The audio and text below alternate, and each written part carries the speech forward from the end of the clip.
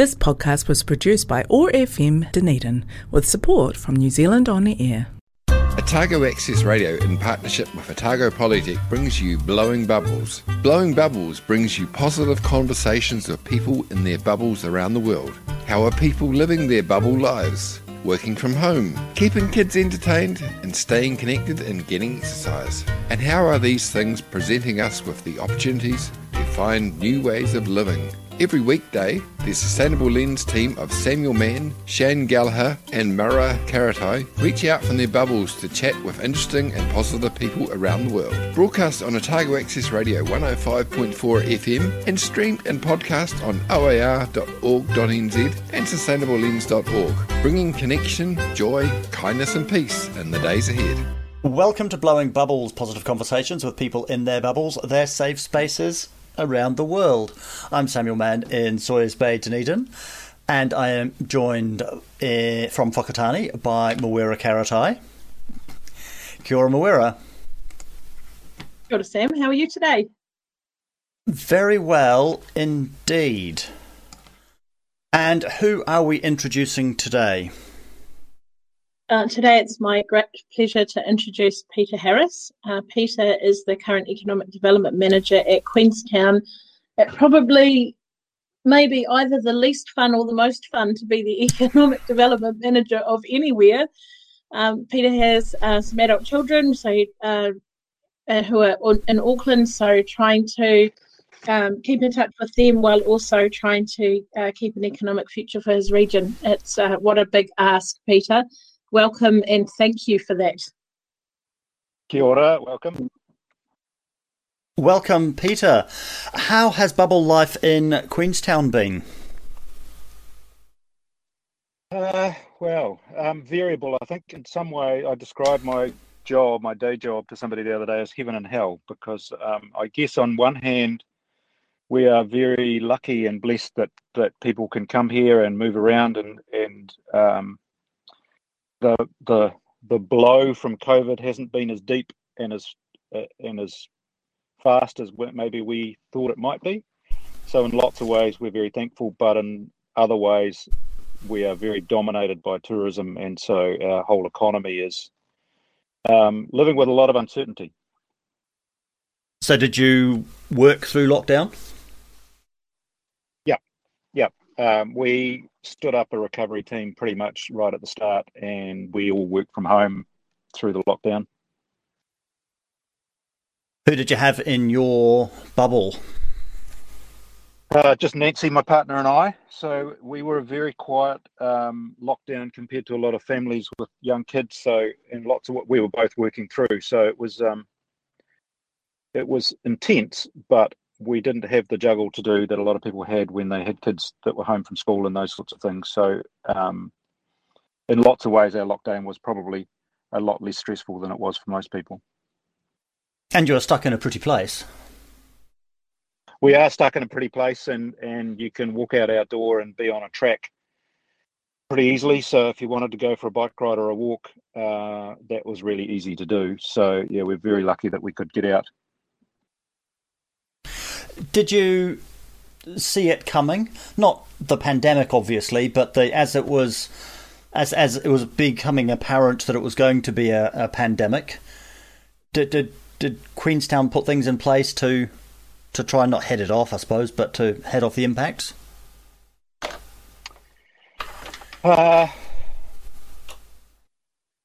It's being a tourist town. It generally has to try and accentuate the positive, because obviously nobody wants to go to a place where people are talking up bad news. So probably not is my answer. As it became apparent, the first thing that happened really was the realisation that migrants were unable to access any support at all, and that was a major issue for us. And council basically became a social welfare agency from scratch. And you mean looking after the migrant workers you have? Yeah, so we stood up a civil defence response, a bit like what you would do after an earthquake or a flood, and so that we put in place a system for migrants to be able to get supermarket vouchers. And I think in total we had about 7,000 migrants and visitors put their hand up for that support. So I wasn't directly involved in that, but some of the people I work with were, and it absolutely wringed them out. It was really stressful. At one stage, I think they had up to about 100 volunteers and council staff trying to offer support along the way. So yeah, that was a major issue right from the start. And while our mayor made noises to government, we basically just had to stand something up in the meantime. And has that resolved itself? The Red Cross have taken it over, and it has definitely calmed down a lot. It hasn't resolved itself in total, in that there is still a very limited window for migrants to be able to get support. But it's certainly not the panic that it was. Those migrants they're here and have. I imagine that lots of them have lost their jobs as well. Are they stuck here, or that they could go home? Yeah, I think there's a different story for every migrant is probably the reality, and it's actually quite hard to get to the bottom of what's gone on. So and there's different visa types, so it depends on what visa type you're on. If you're on a working holiday visa, then you can go anywhere you like and work for anybody you want. If you're on an employer-assisted visa, then you're locked into that employer. And from what we know, we've probably seen between 500 and 1,000 of them go. So what is I imagine a big chunk of your job is what do we do next? Yeah, it's sort of trying to get a handle on what's going on and trying to help businesses think through how they deal with the uncertainty of that. And I guess that was highlighted when Auckland locked down for the second time.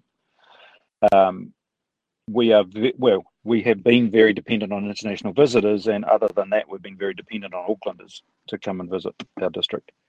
And so when the Aucklanders couldn't come, that was a major blow. But you're right. I think the conclusion that we've come to really is that COVID probably hasn't unearthed any problems that weren't there before. It just shone a light on them and made them more intense. Because people have been talking for a long time about that we can't rely on ever-increasing numbers of tourists coming in for seemingly shorter and shorter times. But I don't know if that people were listening to that. But this has really hit hard on those questions. Yeah, it has. So social license was an issue prior to COVID in terms of people, some of the locals feeling uneasy about the numbers of visitors and the impact. A lot of the tourism businesses are fairly reliant, if not addicted, to the need for migrant workers.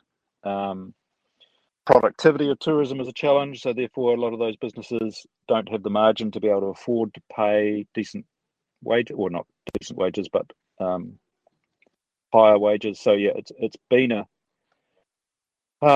real challenge, and I think a lot of people were just so busy being busy, it was really hard to get any traction with anything sort of long term and strategic around diversification and productivity, those sorts of things. So is the council now helping the community and the businesses rethink for this year? I mean, people are talking about this year being the Great Kiwi Summer, but I imagine it's a whole different approach to tourism, or at least to marketing and perhaps the products they're offering.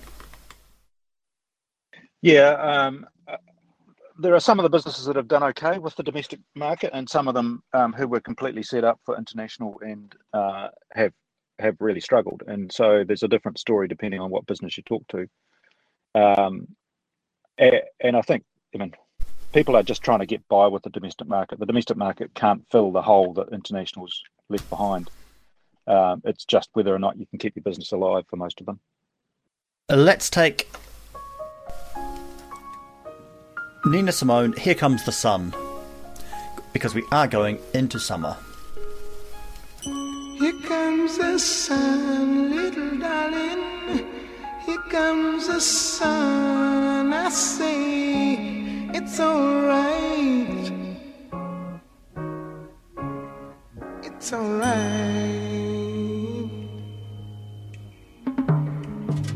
Here comes the sun, little darling. Here comes the sun, I say it's alright. It's alright.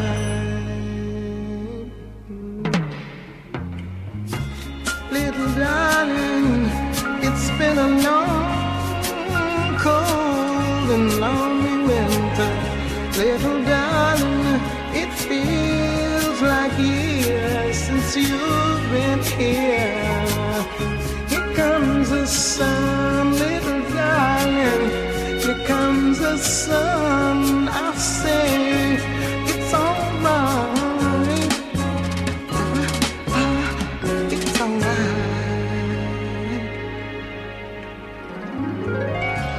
Little darling, the smiles are returning to the faces now. Little darling, it seems like years since you've been here. Little darling, it's been a long, cold, lonely winter. Little darling, feels like years since you've been here. Here comes the sun. I'm so glad to see it. I see it. It's alright.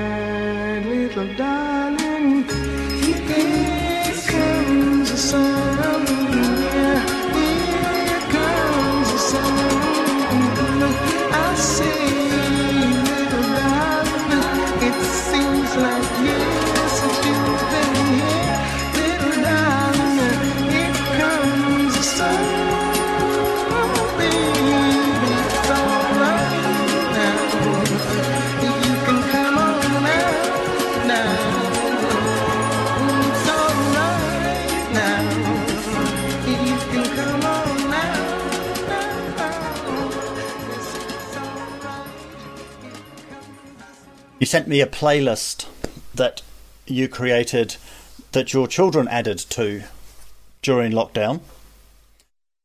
So you had a disclaimer on it that not all of these are mine. Did you pick that one? Yeah, I think I did. It was one of those days where you go, well, you just got to look and you mean, we live in a lovely place. And I think that was a day where you go, well, the weather's good. We need to be thankful for what we've got. Indeed. Are people diversifying beyond tourism? Yep. There's always been sort of hidden businesses in the district where people assume that every business is a tourism business, but actually there's some pretty interesting businesses that are based out of here that aren't.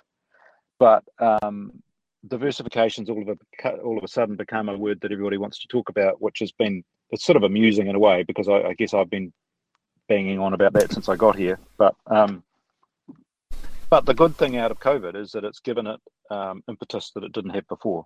So there's some really good people coming out of the woodwork. A, getting on with projects and sort of driving stuff, and B, wanting to talk about how we do it.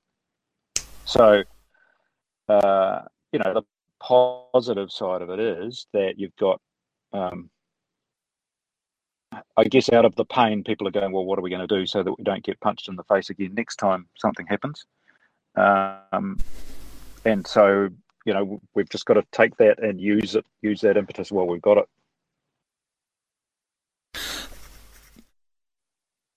We've had discussions in the past before about how your job is economic development, not necessarily business development, but the economy is made up of businesses. I suppose what I'm getting to is I don't really understand what it is that you do. I guess I see, I mean, there's always a mixture of both. You can't ignore the fact that, as you say, individual businesses are the things that make up an economy and offer people jobs.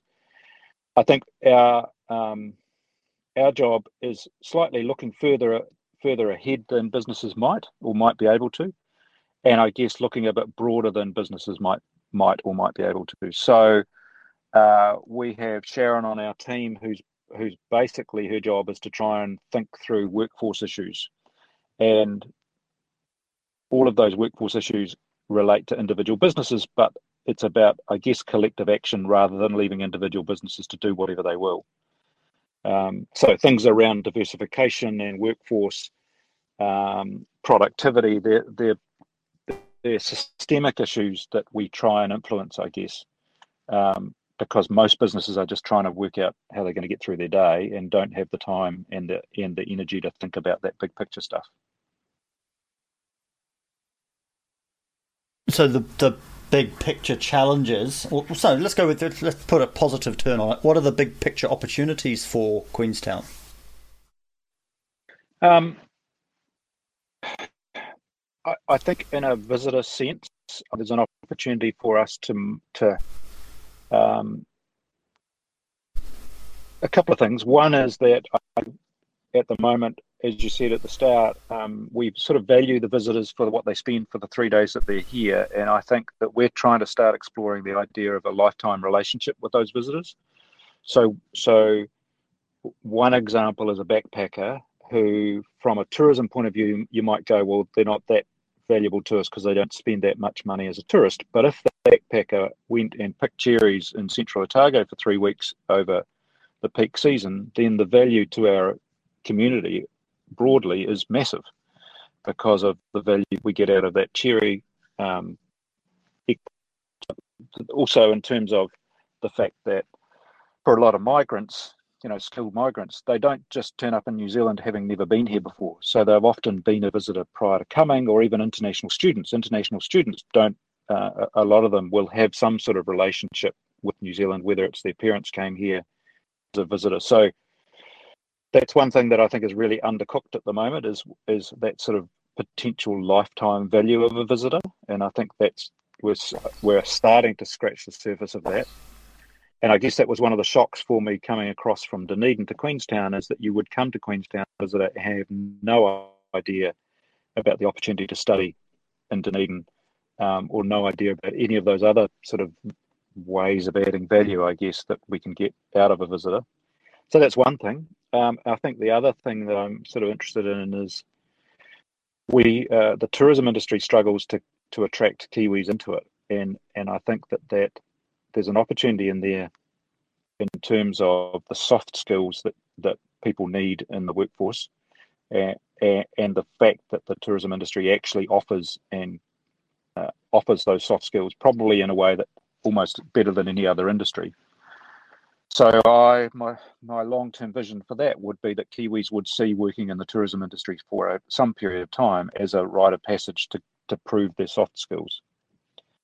And I think that tourism has probably tried to sell itself as a career, whereas for most people it's not. It's something that they'll do for a period of time. So there's some opportunities in there. I think there's some opportunities in terms of diversification in that this is a district that does attract people from all around the world. And one of the other projects we're just kicking off is about how do we attract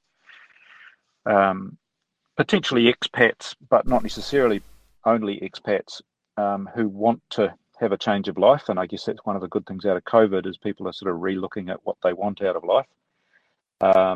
And how do we attract those people to come here and build teams around them to help us diversify our economy?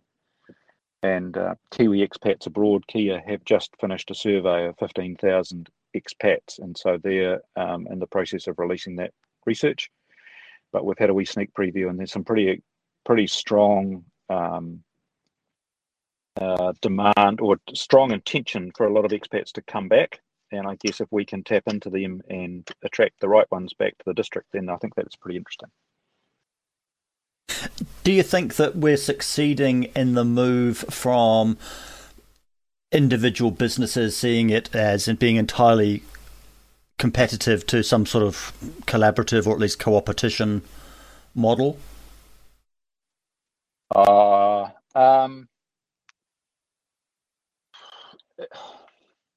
I'm not sure whether we're seeing a sea change in that. I think that there is some, I think probably there is more collaboration now because of COVID than pre-COVID. So people are sort of, in times of crisis, people sort of combine forces a bit quicker, I think. So yes, whether that'll last or not, we'll wait and see.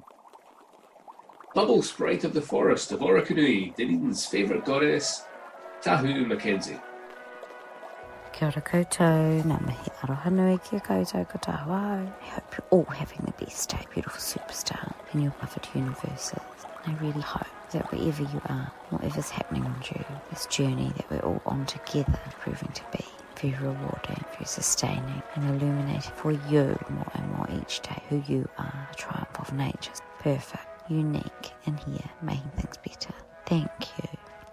So I've had a really wonderful day, and of course I'm very excited to talk to you about it. I really love these 5 minutes together each day. And as we all know, we've just had this incredibly fascinating year, so many different modes of being and feelings and shifts and change and traumas and discoveries, revelations, understandings, deepening of connections, I'm sure, for all of us, with ourselves and all life that surrounds us in an infinite web.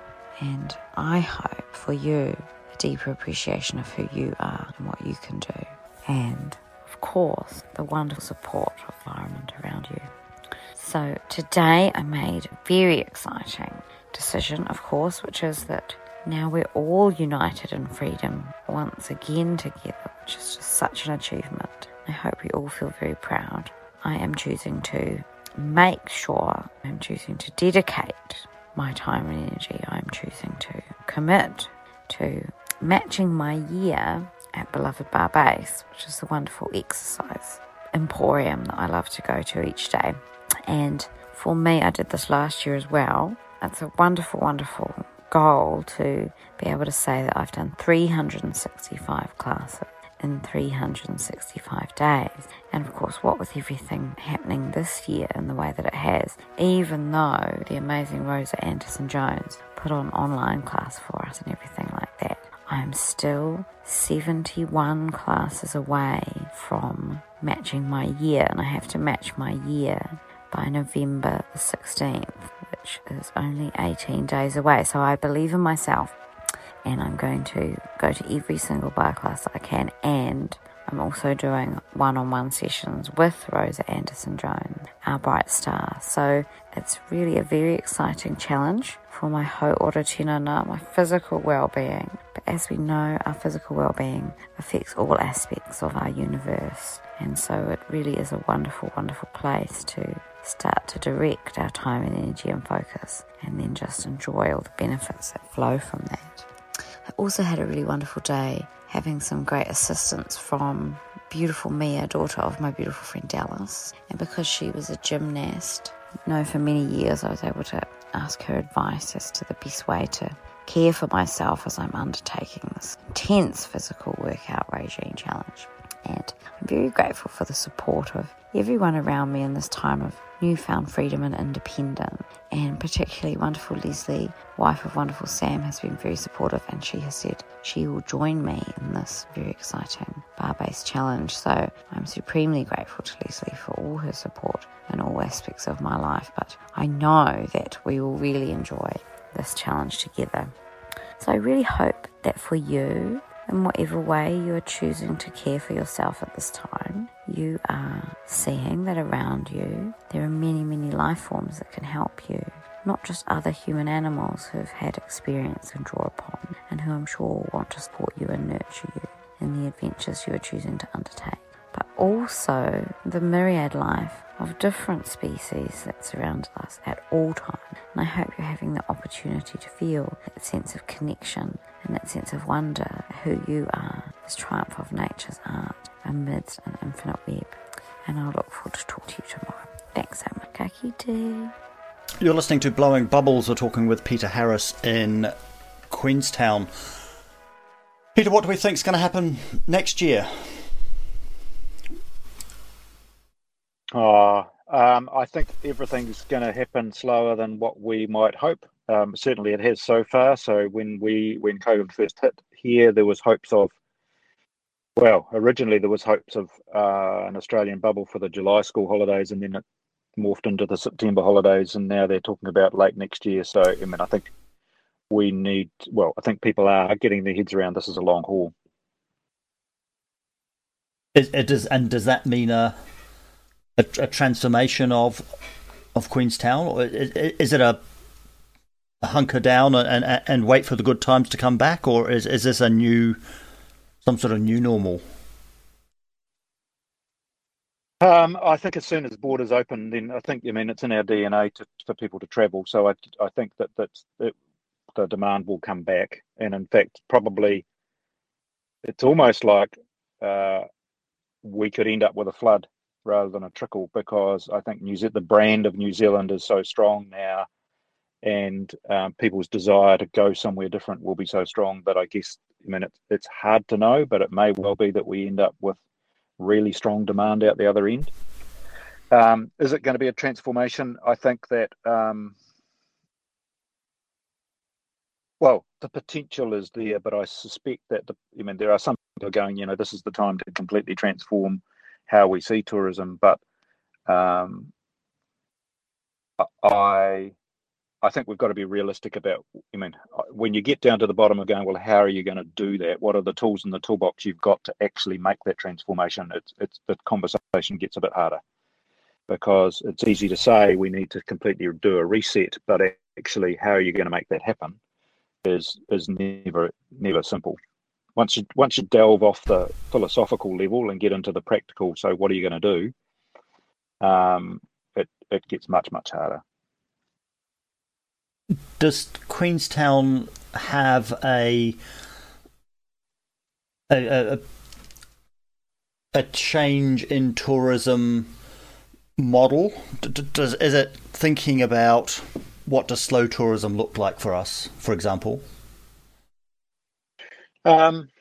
Yeah, and I think it depends on who you ask. I think there's a whole lot of people in Queenstown who are, very excited, I guess is right. I don't know whether that's the right word, but are going, look, this is a time to completely do a reset. But the next person to them in the supermarket will be trying to keep their business alive and trying to keep their staff employed, and potentially if you start talking to them about long-term transformation, they're going to hit you or want to hit you, simply because they're going, I can't pay my bills, I can't pay my staff. And talking about transformation is sort of, it's a bit like when you've just been hit by a bus, the physiotherapist coming and talking to you about, long-term recovery.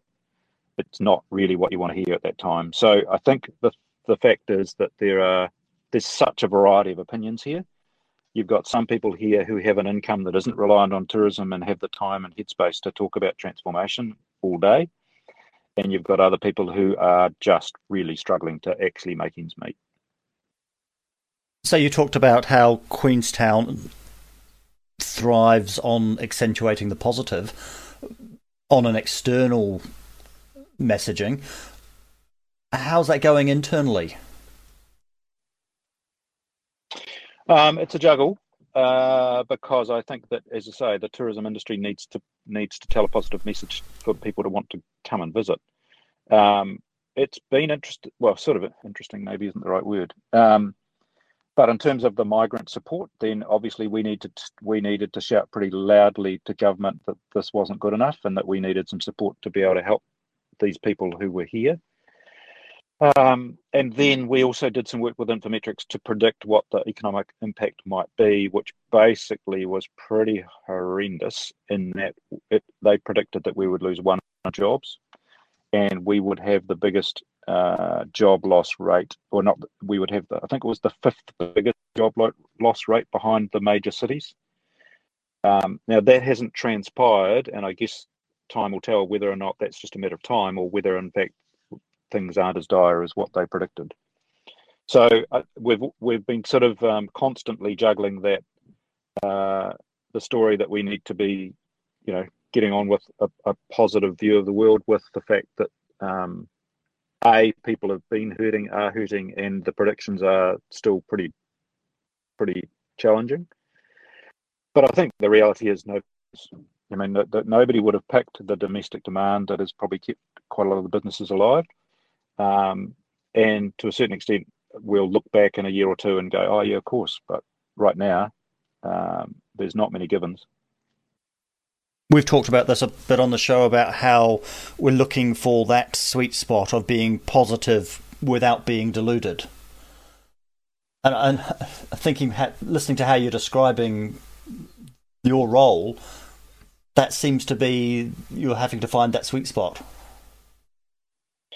Yeah, and I think it's to me, the positive side of it is that there are fundamental issues that, as I say, were there pre-COVID that I think we have an opportunity to move forward in a way that we wouldn't have had the opportunity for if COVID hadn't struck.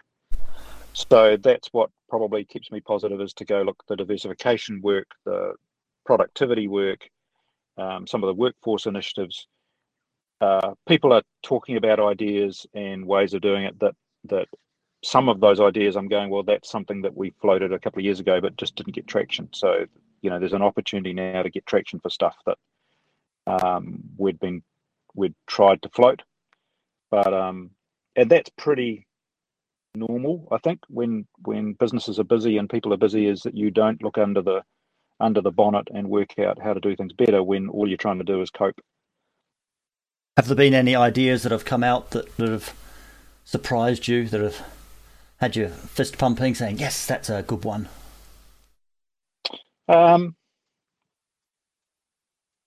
There's been a lot of ideas. A lot of them are very much sort of, a lot of them assume that council is a suggestion box, that you can give something to council and they should just go and do it.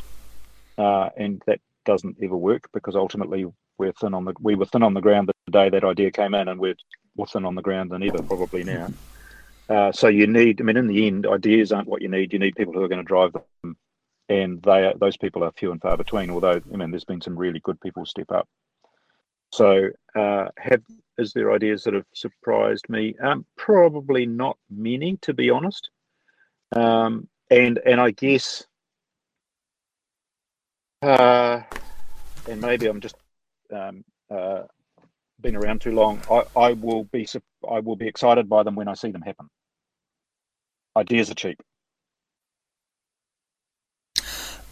Let's take the second of not quite your music choices, but your family's music choices. Let's have April Sun in Cuba, Dragon.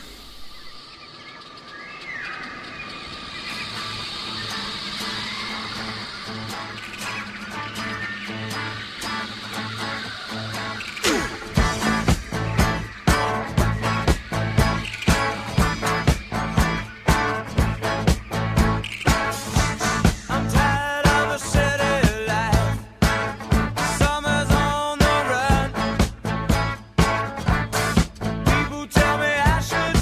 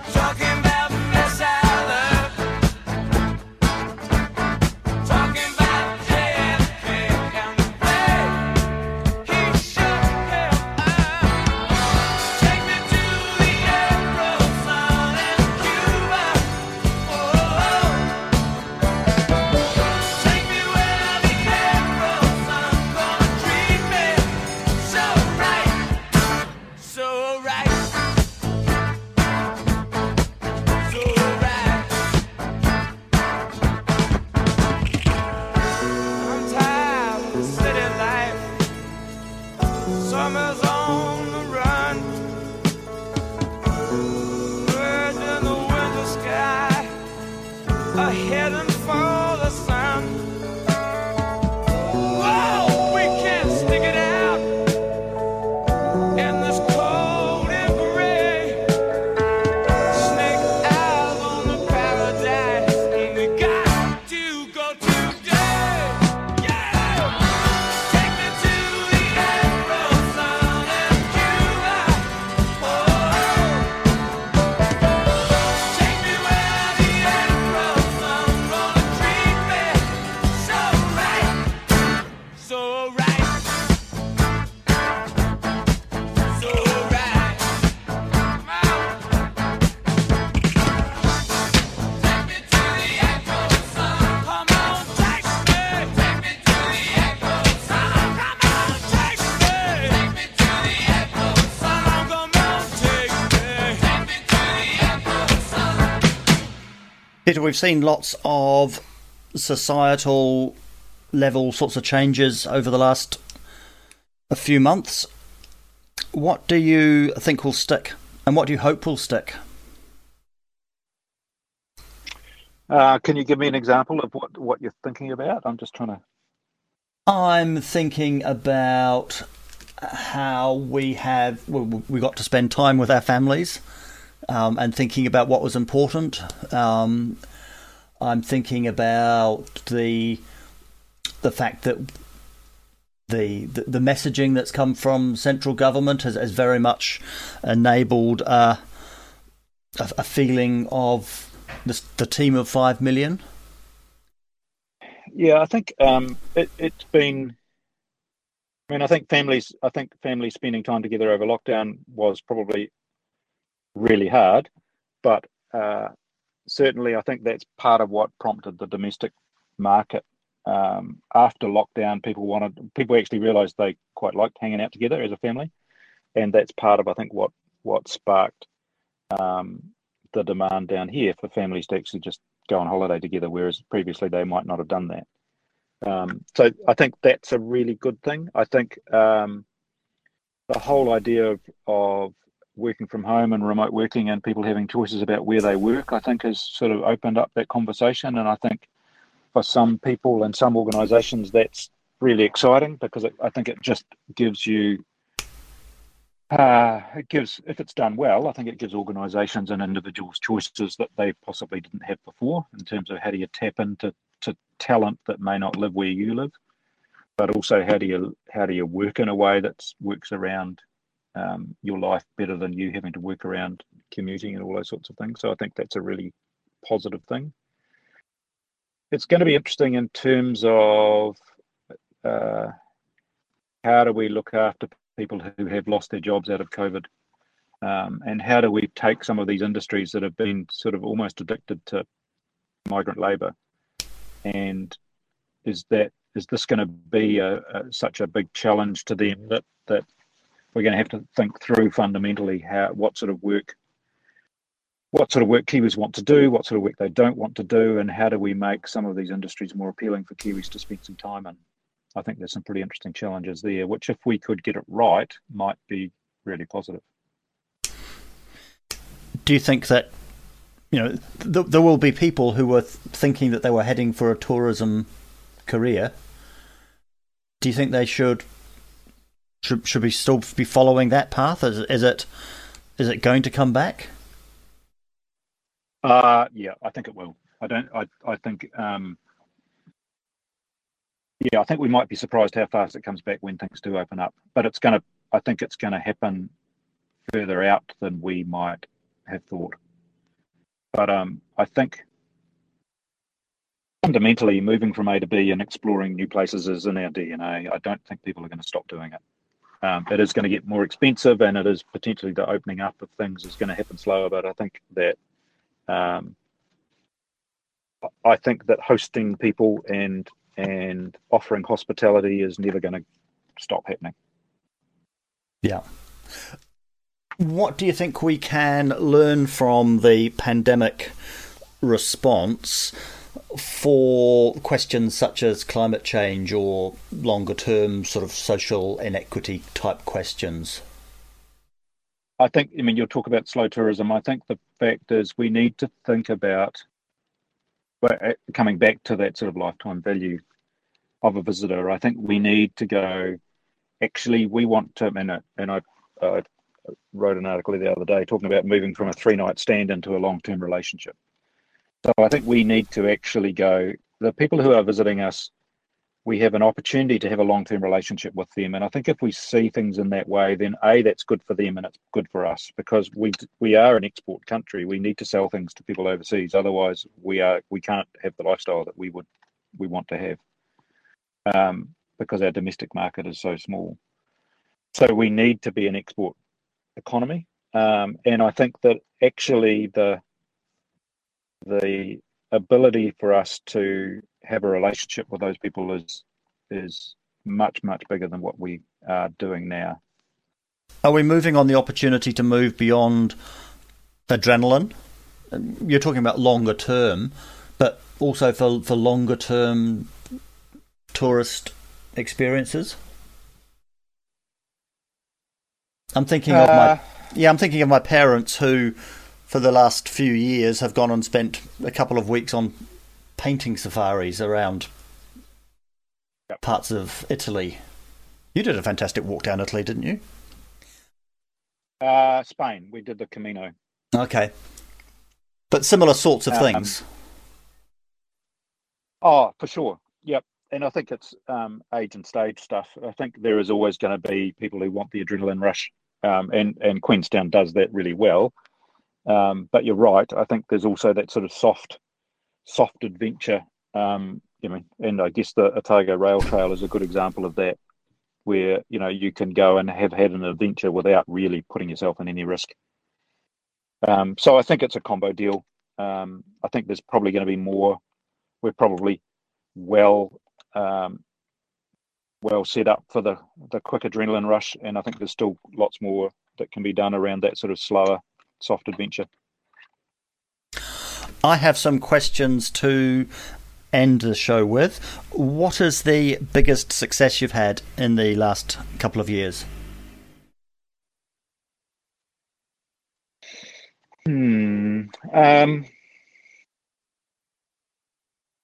Well, one of the things I did when I came here is there'd been a few people supporting startup businesses here, but very much on a voluntary basis. So they'd run maybe 1 or 2 startup weekends. So since I've arrived, we've set up a startup support trust, Startup Queensland Lakes, and that's starting to get a real head of steam, and that's really exciting because there's some really interesting entrepreneurs, and they're not necessarily just young. There's some of these people are sort of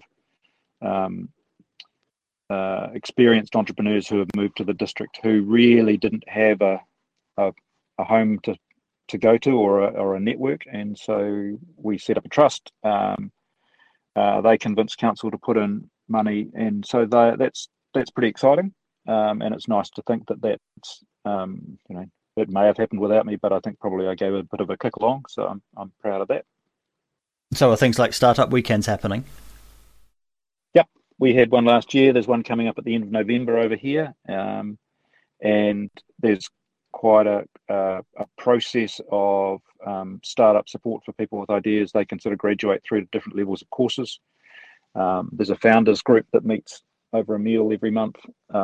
There's sort of quite a lot of different layers of startup support happening. So that's really encouraging. And some of the people, in fact, there's some people that sort of got trapped here with lockdown from Silicon Valley and other places who have sort of decided, well, actually, maybe I can run my business from here.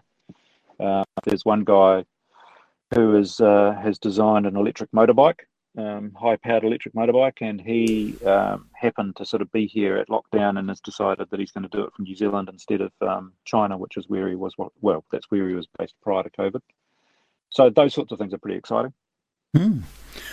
So we're writing a book of these conversations. It's called Tomorrow's Heroes. It's our team of people doing good work. So you are in our team. What is the superpower that's got you into the mansion? I think I guess I'm interested in the big picture puzzle stuff, and that motivates me to try and go, well, okay, we've got some really short-term issues, but I think that I'm always intrigued by whether we can put the pieces of the puzzle together better. And I think that, and I guess the optimism that we can. We've certainly seen over the last few months that we can do stuff when we want to. Yeah, I think so, and I think that I won't get the quote right, but there's the quote around, never let a good crisis go to waste, and I think that's what we're trying to do. Do you consider yourself to be an activist?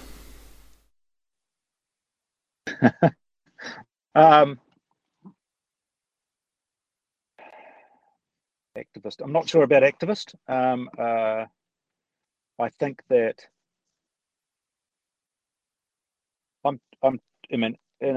while I wear an economic hat, I guess I'm trying to make social change. I'm trying to give people choices about how they earn their income, and that income does no harm.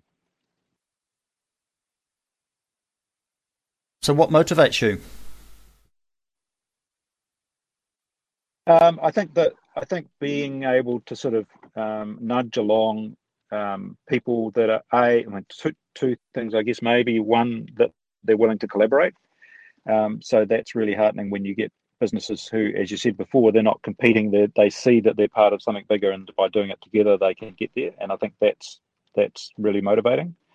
And also just being alongside some of the creative people that have made stuff happen. So on Wednesday night, there was a group of businesses pitching for investment here in Queenstown, and one of the guys that was doing that was Chris Hilder, who 4 years ago I facilitated a co-starters course in Dunedin, and he came along with the idea of creating a home coffee roasting machine.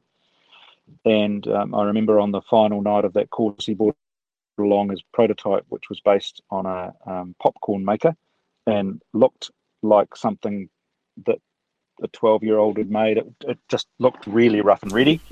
And he's gone on to design a really beautiful automatic coffee roasting machine called Cafe Logic, and is making a business out of that. So that sort of stuff's really exciting, because you go, well, I saw him at the start, and while I was only a tiny part of what he's achieved, he's put in the hard grind. I think when you feel like you've been a little part of somebody realizing their dreams like that, that's pretty exciting. And if you add into the mix all of the people that have ever gone through the student startup through Audacious, that's a big impact. Yep, that's right. So, I think in the end, we can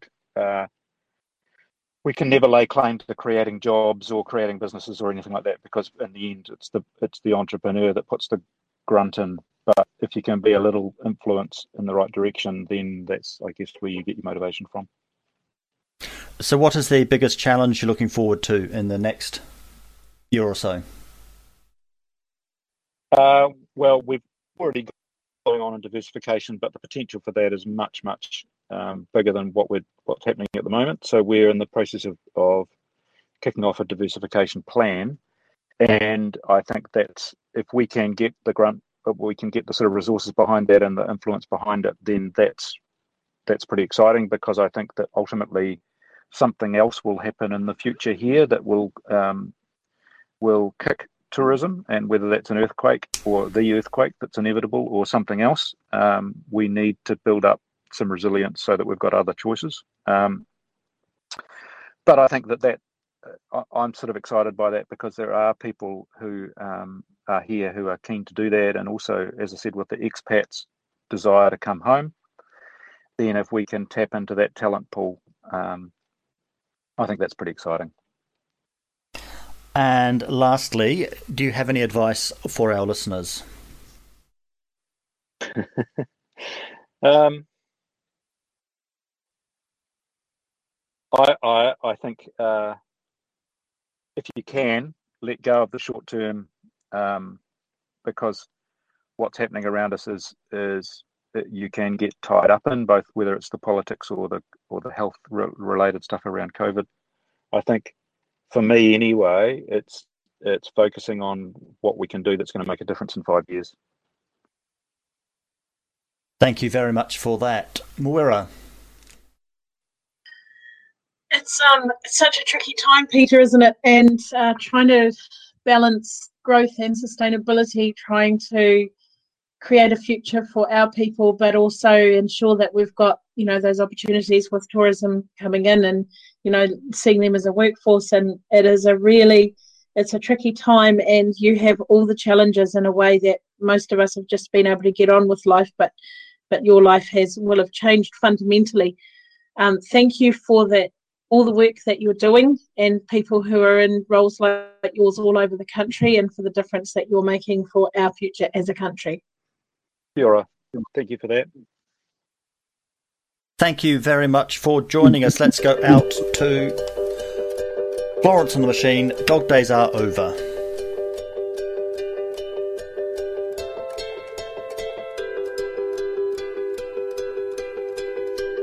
Happiness hit her like a train on a track,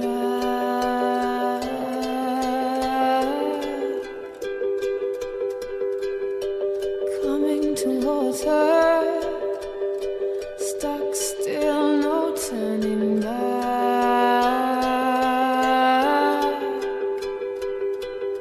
She hid around corners and she hid under beds. She killed it with kisses, and for almonds she fled.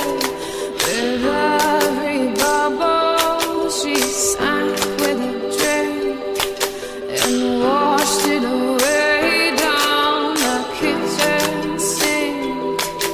The dog days are over, the dog days are done. The horses are coming, so you better run. Run fast for your mother, run fast for your father, run for your children, for your sisters and brothers. Leave all your love and your longing behind. You can't carry it with you if you want to survive. The dog days are over, the dog days are done. Can you hear the horses? 'Cause here they come.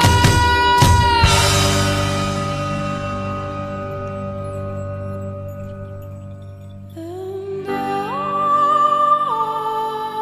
never wanted anything from you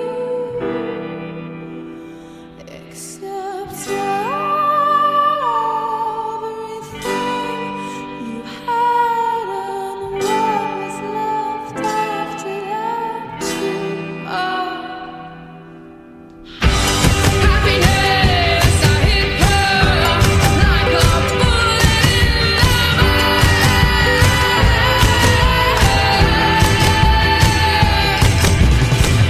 Struck from a great height by someone who should. You've been listening to Blowing Bubbles, positive conversations with people in their bubbles, their safe spaces around the world. Brought to you by the Sustainable Lens team, which is brought to you by Otago Polytechnic. We're broadcast on Otago Access Radio every weekday afternoon at 3 and streamed in podcast on oar.org.nz. You can find us on Facebook and subscribe wherever you get your podcasts. We had a contribution today from Tahu Mackenzie. I'm Samuel Mann in Sawyers Bay, Dunedin, with Moira Karatai in Whakatane, and in Queenstown, Peter Harris. We hope you enjoyed the show. Run fast for your mother, run fast for your father, run for your children, for your sisters and brothers.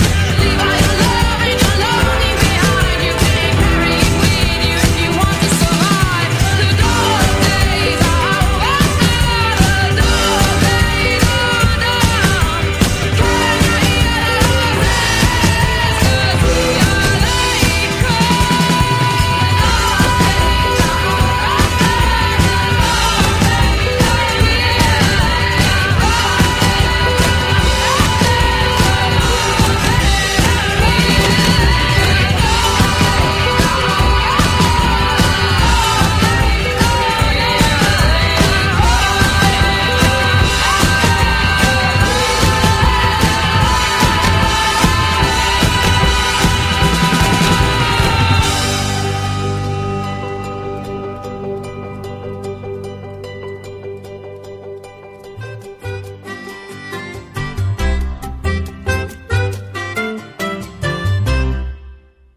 This podcast was produced by OAR FM Dunedin with support from New Zealand On the Air.